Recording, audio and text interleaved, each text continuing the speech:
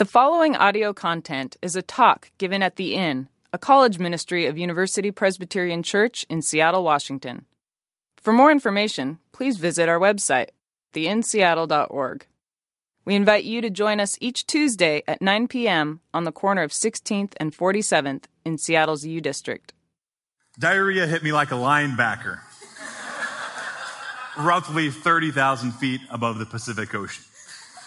And you can imagine, planes typically aren't entirely comfortable for me in the first place, but this recent stirring upped the ante in terms of discomfort.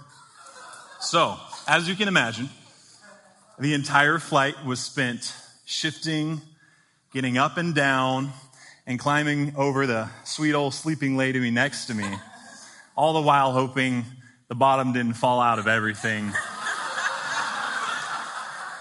So, why open with this story is the question you may be asking. Two reasons for that.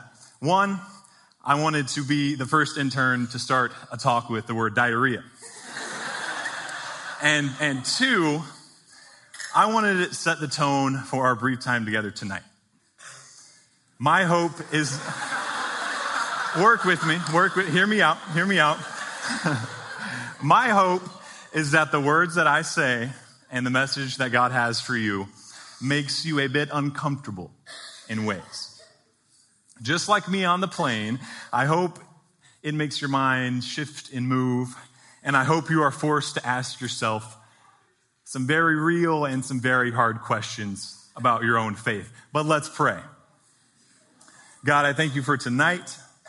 Thank you for getting us all here, and please just speak to us tonight. Let us hear something from you. Amen. All right, so let's get into it. I'm an education major, history nerd at heart. I loved learning about, starting in middle school, Greek and Roman mythology. That was my wheelhouse right there. I loved that. And so tonight I prepared a lesson for you of sorts. Given my educational spirit, we're going to talk about a story in the form of a tragedy. You could call it a lesson in Greek playwriting. So, the format of a Greek tragedy is what Aristotle called catharsis, or purification. And this surprised me that a tragedy was somehow called purification, but we'll get there. So the protagonist, or the tragic hero in tonight's tragedy, will be yours truly. How incredibly dark. But the format of a Greek tragedy can vary. But generally speaking, they can be broken down into three large and connected parts. So we'll go ahead and get right into it. First, we have the peripeteia, which is Greek for reversal.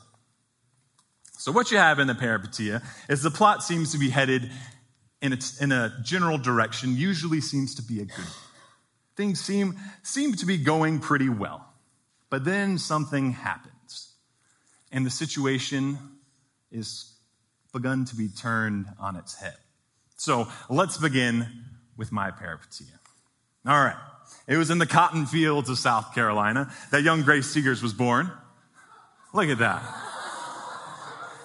The interns always have the competition. I consider this a walk-off home run. That's young Gray. Sun out, gun out, just flexing some buys at the beach. Sand booger, you know. My boogie board is actually the lid to a styrofoam cooler. That tells you something about my parents. But anyways, so I was born the son of Mary and Al and the brother of Mac and Luke. Mac is actually here with us tonight. My family was far more of a blessing than I realized at the time. My mother taught me what it meant to be compassionate and to love selflessly.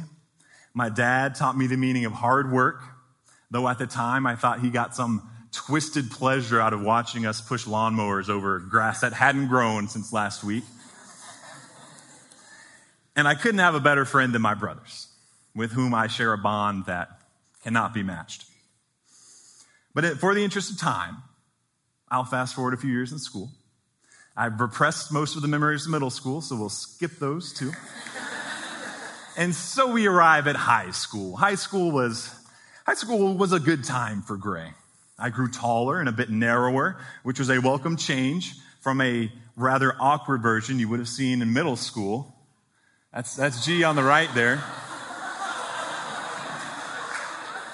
Wearing a South Park shirt. So, we can go ahead and take that one down. I played on a couple different sports teams, did pretty well in class, and without tooting my horn, I thought I was generally well liked. Some say I peaked in high school. I became really involved with my church, and for the first time in my life, I would say my faith came alive. And we say faith come alive all the time, but what it meant specifically is it changed things. It changed the way I looked at people. It changed the way I saw life. I loved people more, to put it simply. And at the end of my junior year, I was elected the president of FCA, Fellowship of Christian Athletes. Talked to the pastor at my church about a career in ministry. And that seemed to be the road I was going down. All the accolades one can imagine. But then, remember that twist I told you about? Think on that. All right, but then, around the end of my junior year, I began to have some questions, some doubts, if you will. Some of these came from my brothers. Some came from science class. Some came from my own mind. Questions like, the Bible's 2,000 years old. How can I be sure that it's accurate? Anybody ever thought that one? Okay, just me. All right. If people of other religions hear the voice of God, how do I know I'm not just making up the voice of God in my mind? Good questions. Fair questions. And these were questions that I didn't want to hear. They seemed like tiny little cracks in my faith.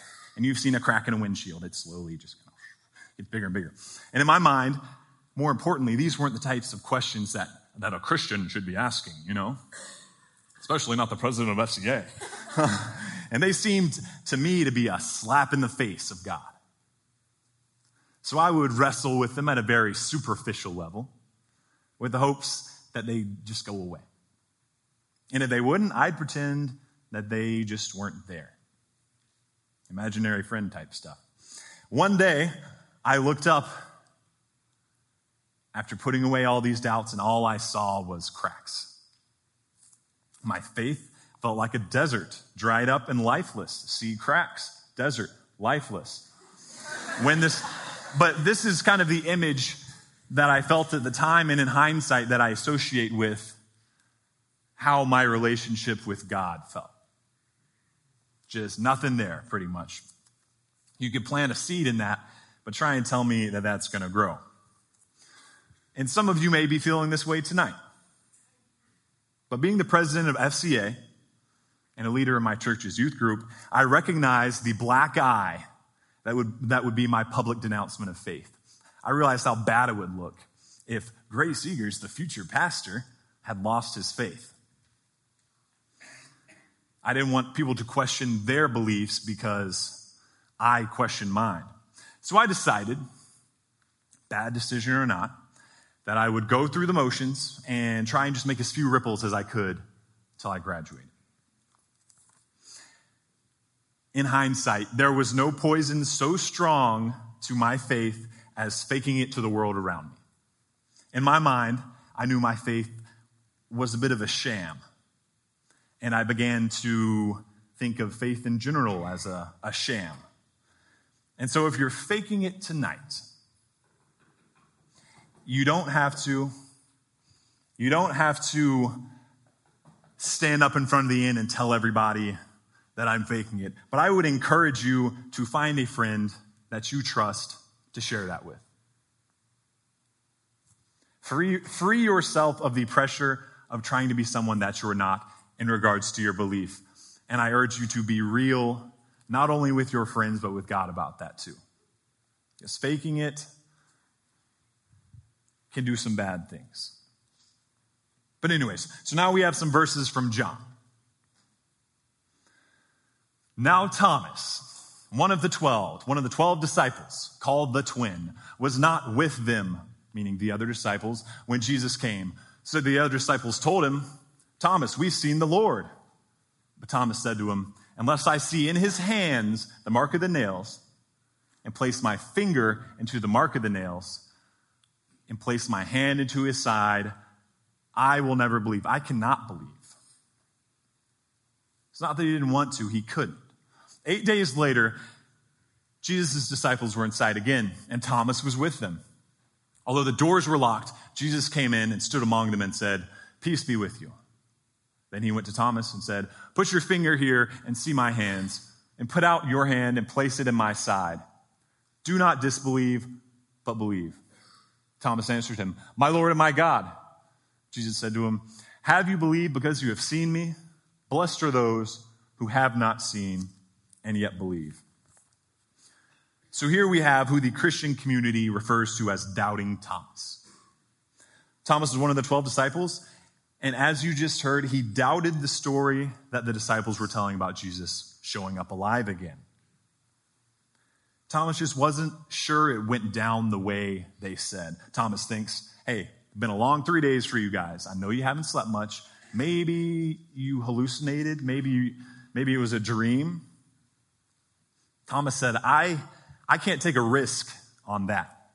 Thomas had to be sure that it was Jesus that showed himself to the disciples. Thomas absolutely refused to claim that he believed something that he didn't sincerely believe. And I admire that in him. Because in a lot of ways, I felt like Thomas. On one hand, I desperately wanted to believe in Jesus. And on the other hand, I was riddled by doubts that I knew I could not ignore. I couldn't pretend they weren't there. It didn't work. And I didn't realize at the time the depth and the magnitude of the challenges that were just around the corner. And so ends our peripeteia. Commercial break would be now. All right, so our second part, anagnorisis. It's a Greek word for recognition or knowing again. So what we have here, trouble is in the distance for our tragic hero. We in the audience have kind of picked up on this, have we not? Trouble is in the distance for Gray here. But he didn't know it. He didn't fully understand it until this act. This is when he realizes the danger that he's in. He understands the magnitude of the problem. My anagnorisis coincided with the new setting, college. I know you can relate to that. But I entered college, like some of you, viewing it as a blank slate in regards to my faith. High school Gray was in the rearview mirror, and quite frankly, I was hoping that the doubts would stay there with him. I remember praying to God and asking him to help me move past these doubts. I prayed and begged God to respond, yet all I heard was the ticking of a clock in an empty bedroom. Job sums it up. I cry out to you, God, but you do not answer. I stand up, but you merely look at me. That's how I felt. And I had a bunch of Christian friends, as some of you might, tell me, Gray, you just need to get plugged in. Don't you love that phrase? So I attended about half a dozen different churches, a few different college ministries, and I found I'd always leave them one of two types of off. Turned off or pissed off. One of the two types of off. The guys I met there didn't drink, and they sure as hell didn't cuss. But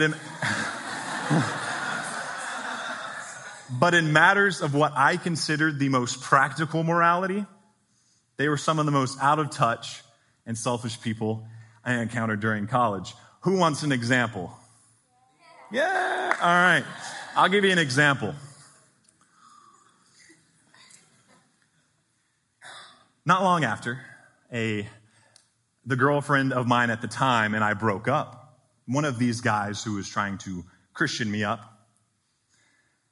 asked my recently ex-girlfriend out on a date, on which he told her, and I quote, God has told me to marry you. So cheers to you tonight, good friend.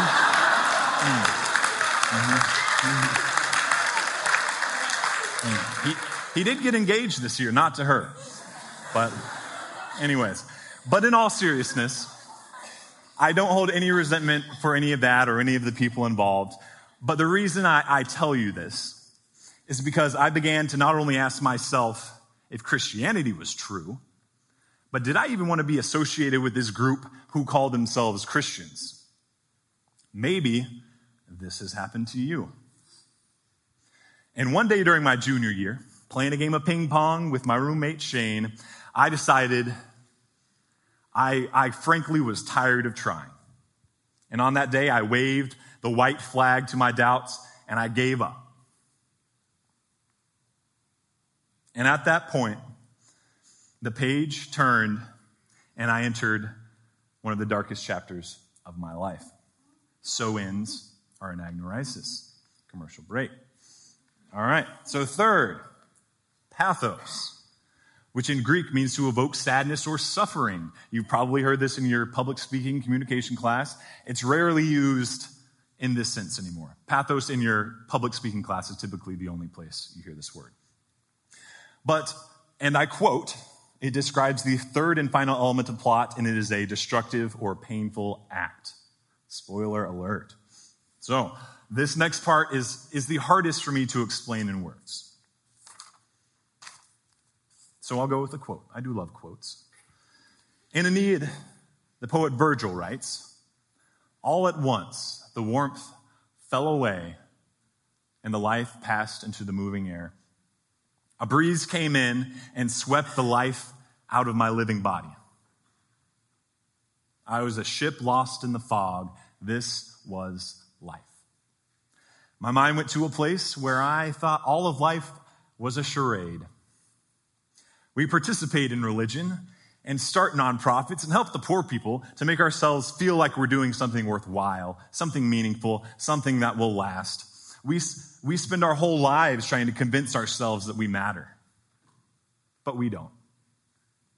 I could die tomorrow and no one would really care.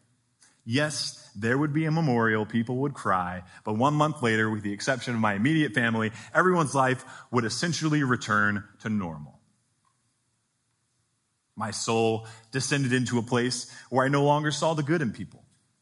I no longer saw good in my friends. I didn't see the good in people at all.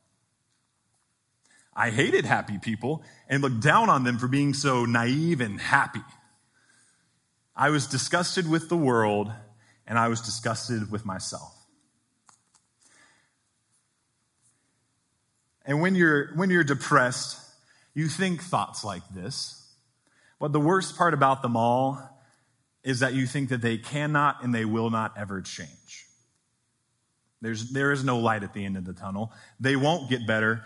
That this is the way life is going to be from here all the way on out. I remember being on a boat fishing with my friend Shane, same guy, on a beautiful but particularly depressing Saturday, and thinking that I would like to roll out of the boat and swim to the bottom of the lake. I saw myself swimming to the bottom, wrapping myself up in some seaweeds until I didn't have to think anymore. I want to take a minute to say that if you're feeling hopeless about life tonight, I beg you to believe me that things can and they will change. But you know what? If you're at a place like I was, I doubt you would believe me. I know I wouldn't have. The thing I think you actually need to hear, if that's where you are, is that your mind, your own mind, is not as trustworthy as you think it is. At some point in our lives, and I don't know when, I don't know why, we take hold of this assumption that our emotions are governed by reason, that our emotions make sense. This is simply not true. Question those emotions. Don't blindly subscribe to what they're telling you just because their origin is your head. Doubt what they say about you and doubt what they say about your situation. For those 3 years, I felt like my life was a Greek tragedy. I thank God for how those doubts did not have the final word in my life. And then somehow between then and now, I became your intern. There wasn't a magical conversation I had or some vision on top of a hill that God showed me. It was a very long and honestly a very frustrating process. But I slowly began to accept my doubts and the concept of their coexistence within my faith. The idea that my doubts could somehow share a room with my faith. I'd tell you all the details, but it's nothing that would be in a movie. I would say most of the stories that matter aren't. But you come out of the other side of something like this, a dark spot in your life, still wondering why it all had to happen. Yeah, you made it out, but why? God, why would you? It's not like I was walking away from God. I wanted to believe. And why would that be denied? Why do we have to go through these periods of desperate hopelessness? And I think we can start to find an answer in the first chapter of James, which says, "Count it all joy, my brothers, when you meet trials of various kinds, for you know that the testing of your faith produces perseverance. And let perseverance have its full effect, that you may be perfect and complete, lacking in nothing." Quick disclaimer. If in the midst of my darkness, my turmoil, someone had come to me and said, "Gray, that way you're feeling right now, consider that pure joy," it would have done a little more than piss me off. But like most things in life, it makes more sense looking back. Because as close as I felt to God in high school, in hindsight, I feel like my faith as it stands today is more genuine, more pure.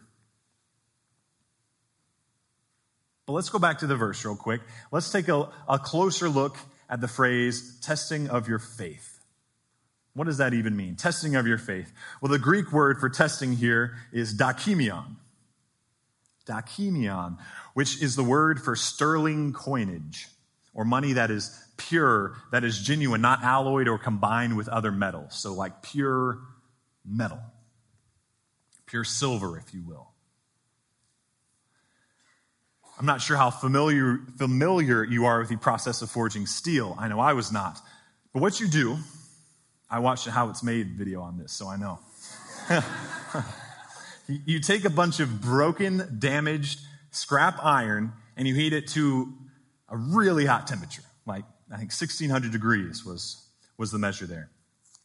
And this puts a whole lot of tension on that metal. It puts a whole lot of heat on the materials involved. And some parts don't make it. These conditions, however, are the only way to purge those impurities and to burn out the dredges and the weaknesses of the material. Look at it. It gets hot. And some aspects, as I said, of that old metal don't survive, but the composition of the metal changes. It becomes steel. It becomes stronger. And this is what I think testing does for us. The same thing that forging does for steel.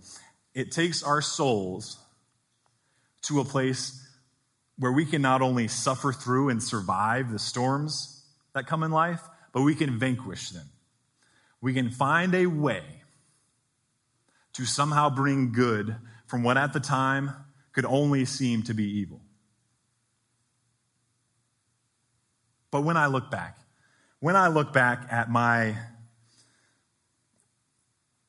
downfall, if you will, and try and figure out what went wrong, what would I have done differently if I could go back? If I could advise Gray 3-4 years ago, what would I tell him?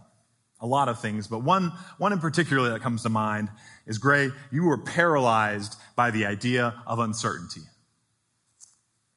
Paralyzed, frozen up by the idea of uncertainty. And I would go so far as to say that you're in my generation in general is paralyzed by the idea of uncertainty. Uncertainty with our lives, with our future, with our job, with our spouse, with our beliefs. But the thing is, uncertainty is nothing new. If anything, our lives nowadays are more certain than any time in history. How we handle it today is what's different. We tend to deem ourselves unable to move on until we're absolutely positive about the next step. We'd rather sit there and look than take a chance on something. James 1 has a little more for us. If any of you lacks wisdom, let him ask God, who gives to all without reproach, and it will be given him.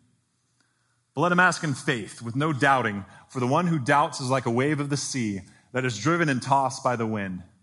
For that person must not suppose that he will receive anything from the Lord. He's a double-minded man, unstable in all his ways. Feel like that?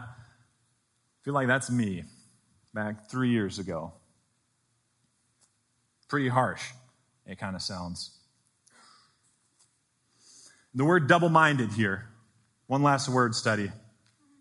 Diakrino, that's a Greek word there. Diakrino, which in Greek means to endlessly weigh or endlessly divide. Endlessly weighing options, endlessly divide. Some people can't decide about their faith.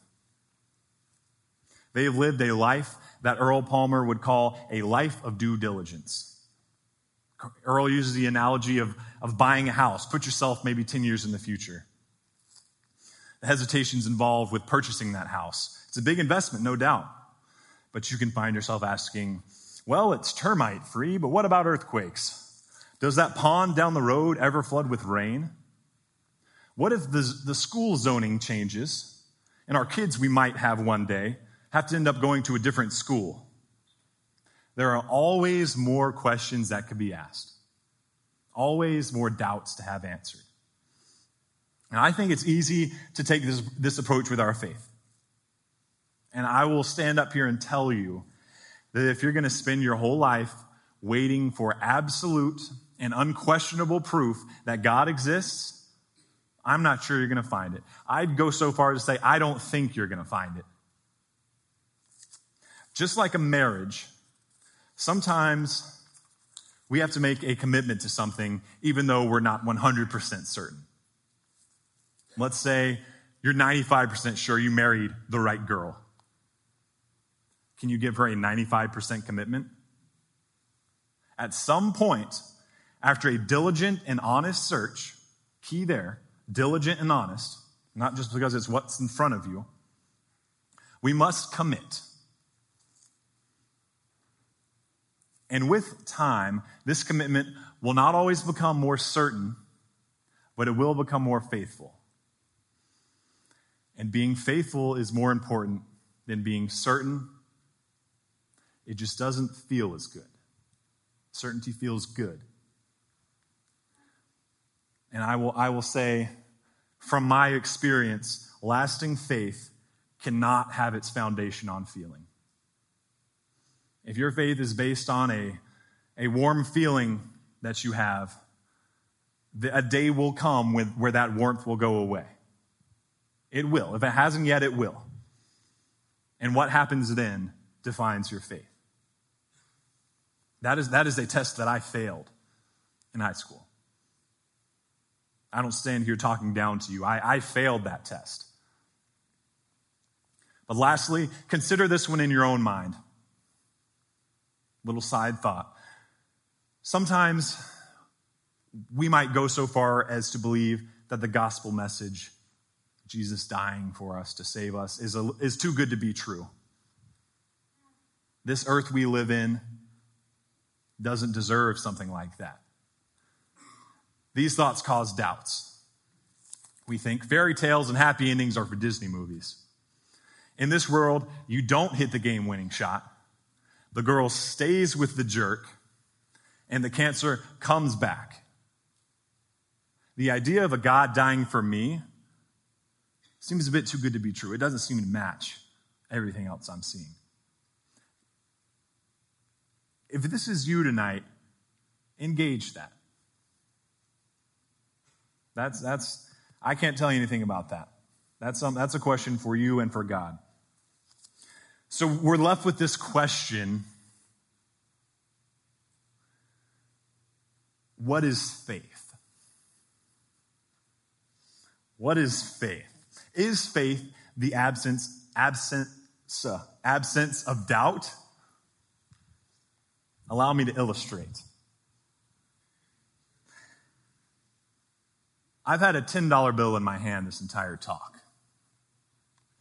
Can I get anyone to believe me? Anyone believe me on that? Can I get Shane Jansen believes me? All right. Shane, here in front of all of your friends and peers, I'm going to destroy your faith in me. Here in front of everyone. $10 bill. And man, is it sweaty. All right. So what you have now is not faith. You had faith in my statement. What you have now is not faith. Your faith has become knowledge.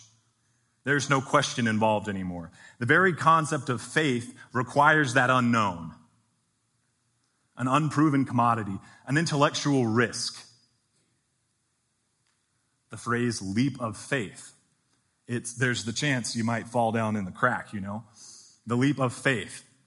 Because faith without doubts is not faith at all. That's knowledge. Shane? There we go. That's 3 weeks' pay for an intern. So from that, I would say, I feel like we are raised with this idea that doubts are terrible things. Doubts are like a rotting subfloor in a house. And I want you to shake that away. Don't fear those doubts. Seek to find the truth in them. As hunger prompts our stomach, ourselves to find food, I believe doubts prompt our minds to find reality. The uneasiness there, the squirming, the moving, the climbing over the sleeping lady sometimes, it prompts you to find some answers. The disciples had doubts. Heck, one of them is named Doubting Thomas. I have doubts. Despite it all, I still have doubts. On the other hand, religious extremists seem to have no doubts. It's not hard to come up with a list of religious fanatics who, out of certainty for their cause, have done great harm. And these aren't only terrorists, but people in my own religious tradition, which is almost harder to admit. It's not always bombs, sometimes it's judgment. We must rid ourselves of the assertion that there's some kind of linear relationship between being more faithful and having fewer doubts. Having fewer doubts does not make you more faithful by default. It's not that simple. So I'll close with this one final point. One last question. We've been through a lot tonight, but what is it that we actually believe? What do we believe, and why is knowing that important? The word belief is thrown around a lot. How do we know? Author Michael Novak draws a line between 3 types of convictions. We're only going to do 2. Only got time. But the 2 important ones in my eyes, convictions or beliefs. The 2 kinds, private convictions and core convictions. And again, when I say convictions, quite simply, I mean your beliefs. So, first off, private convictions. These are beliefs that we sincerely think we believe. But when push comes to shove, or things heat up a bit, there starts to be a cost, these convictions tend to fall off by the wayside. Let me give you an example. Went to a summer camp last summer. Ropes course. On the ground, they give you the whole briefing. They fit your harness on you and they show you the ropes and, pun intended, they show you how everything works. And then you're like, okay, yeah, that's good. If they'd have come up and asked me, Gray, do you believe this ropes course is safe? I would have genuinely believed. Yeah, I would have said, yeah, I think so. And that would be genuine. That wouldn't be me trying to impress. I would have said I believed that ropes course is safe. But then you climb that tree. And you go up there, and you're on top of that platform looking down, and you start sweating from every gland in your body. And it becomes clear that in reality, I didn't believe that ropes course was safe. I thought I did. Let's get biblical real quick. Mark 14. Jesus comes up to Peter and says, Peter, man, you're about to deny me 3 times. And Peter says, no way will I deny you. Not long after, this big angry mob arrests Jesus and then comes looking for people who knew Jesus. And Peter's like, nah, never heard of him. Not once, not twice, but thrice. And if you'd ask Peter, it's not like he was lying. Peter genuinely thought that he wouldn't deny Jesus. He thought he believed that. So to summarize, these private convictions are things that we think we believe, but when it starts to cost us, get a little unpleasant, a little inconvenient, we often back off of these.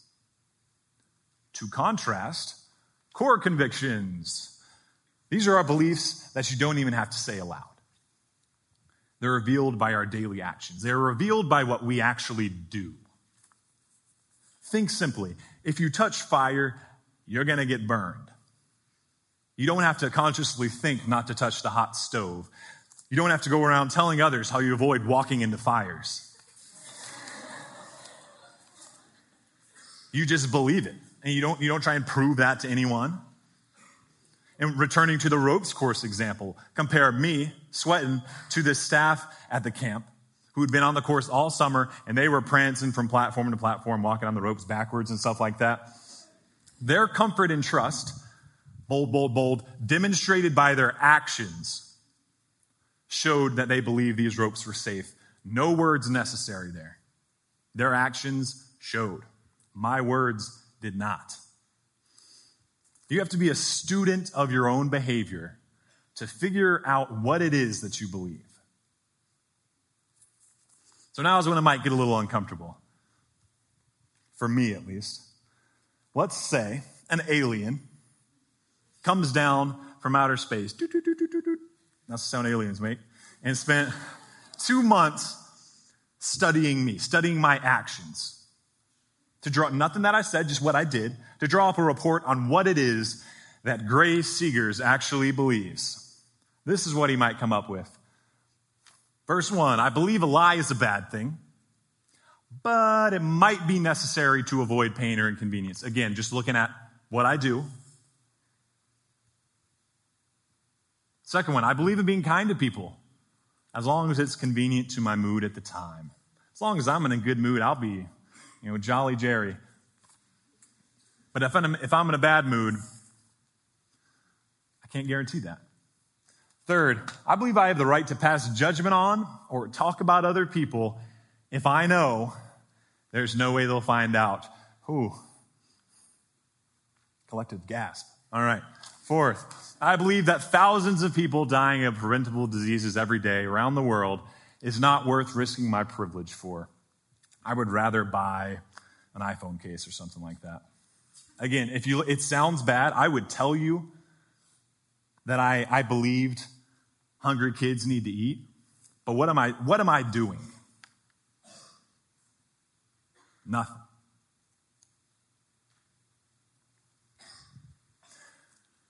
But let's think in terms of faith. What do our actions say about what we really believe about God? Do our private lives, what we do when no one's looking, reflect a God who is always present, who knows all? Do we treat each other in a way that we would treat Jesus? But don't get me wrong, I'm not up here trying to tell you to behave better and convince people that you're good and stuff. This is why it's important. This is how it ties to doubt. You can't, hear me out on this, you cannot have a core belief that there is a God and live as though there isn't. I'll say it again. You can't have a core belief that there's a God and live as though there isn't.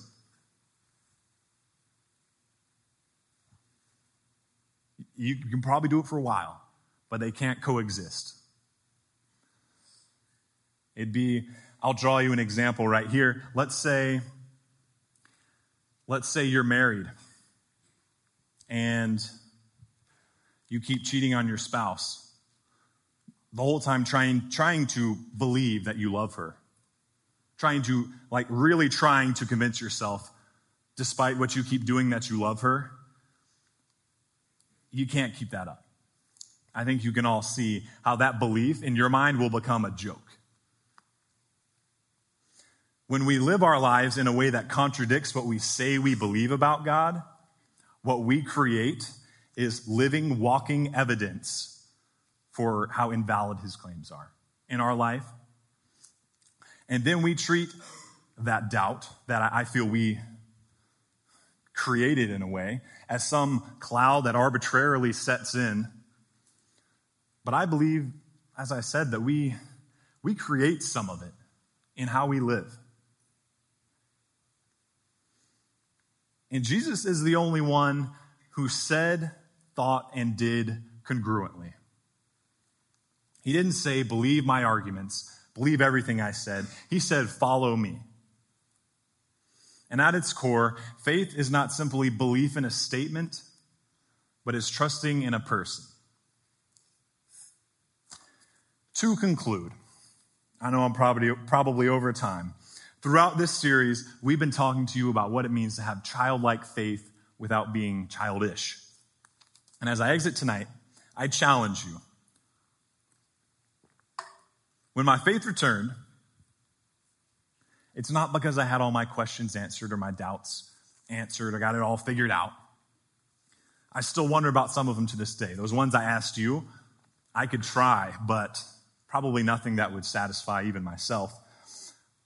But what I've done is I've owned that doubt. And through that, I have owned my faith. The questions don't haunt me like they used to. I am at peace with their existence within my faith. And even in times where we as Christians are not certain, we still can live our lives in a way that will bear witness to a God who can handle uncertainty. C.S. Lewis writes, this is one of my favorite quotes. He writes in the Screwtape Letters about the power of a human who, no longer desiring, but still intending to do God's will, looks round upon him a universe on which every trace of God seems to have vanished, and he asks God why he has been forsaken and still obeys. If this was me during my hard times, it would have been, has been forsaken and walks away. That was me. So challenge your doubts. I challenge you to make your life a living testament to what it is you proclaim, not a walking contradiction. So maybe Aristotle was right about tragedy, about catharsis. Maybe tragedy really is a purification. Amen.